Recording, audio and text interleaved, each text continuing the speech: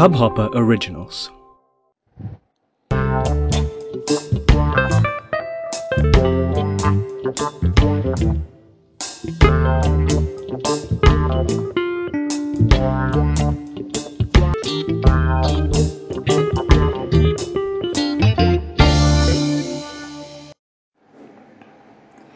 Hello, people.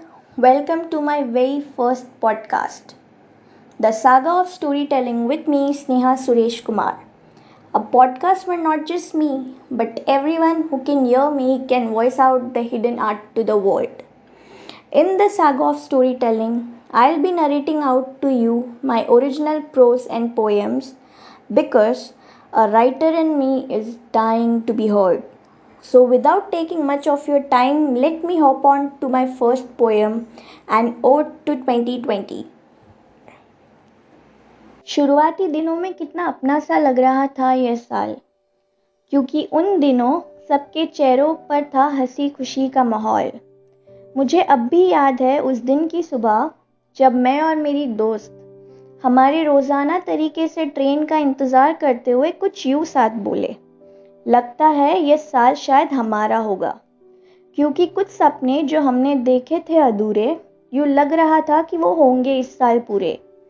कुछ यूँ इस साल ने लाई थी अपने साथ वो खुशियाँ, किसे पता था इन खुशियों के साथ वो लाएगा अपने अंधेर की दुनिया।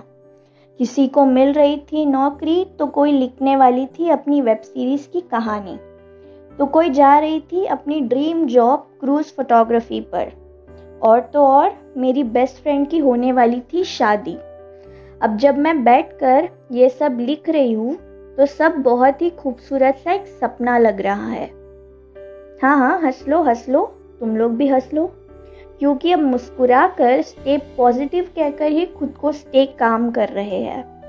अब हर बार जब मैं ये सोचती हूँ तो 10 बार खुद से पूछती हूँ, ये सी यू नेक्स्ट वीकेंड का क्या लॉजिक था।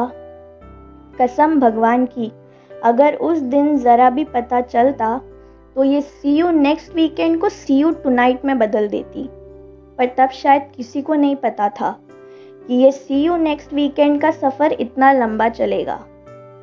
अब जब फुर्सत में बैठकर अपनी ज़िंदगी टटोलने का मौका मिल रहा है तो सोचती हूँ, यार कितने खुश नसीब है हम लोग। सर के ऊपर एक छत के अंदर हमें प्यार करने वाले हमारे लोग, कोई अपने परिवार के साथ तो कोई अपने दोस्तों के साथ, तो कोई अकेले रहता इस 170 करोड़ की आबादी वाली देश में। पर शुक्र है उस खुदा का कि 2 वक्त की रोटियां तो मिल रही है।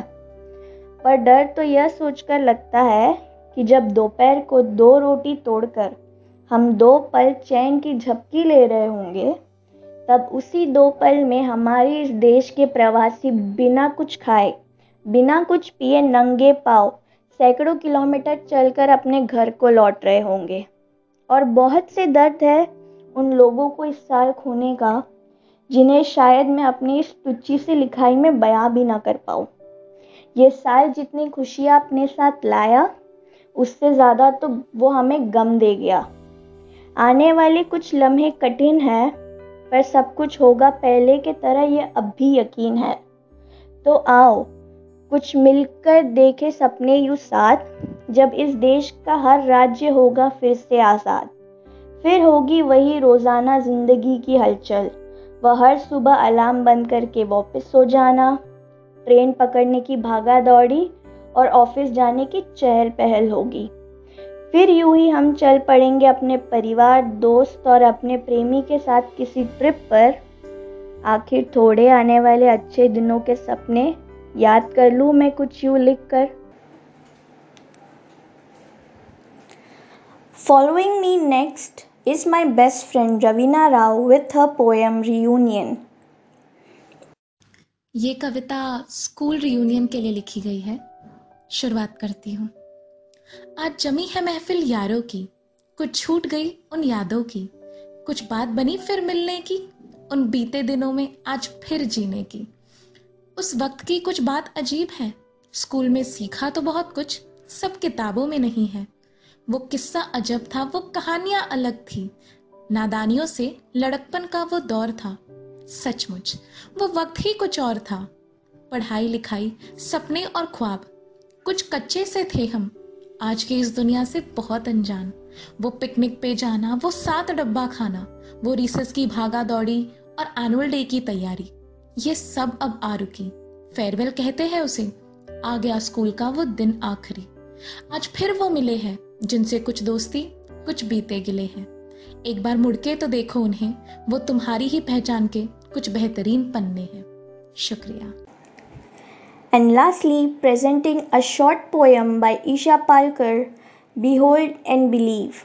And by the way, guys, Isha also has her YouTube channel named Story Bodhi for Children's. So do give it a look. Behold and believe. Behold your breath and look at those mountains waving at the winds, those peacocks dancing on the streets. Behold your breath and listen to those waves gushing down the shores, those birds chirping across the wires. Behold your breath and smell those coffee cups brewing on tabletops, those books fluttering on window sills. It's time to behold and believe. So I conclude this episode with a thought for the day, or for the night probably, that experience is the best book anybody can write. Hope to see you guys on my next episode. Till then, good night, Shabak Khair, and take care.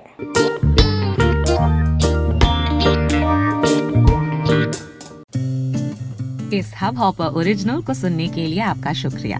अगर आप भी अपना podcast launch करना चाहते हैं तो Hubhopper studio website पे register करें और 1 मिनट के अंदर अंदर अपना खुद का पॉडकास्ट लॉन्च करें।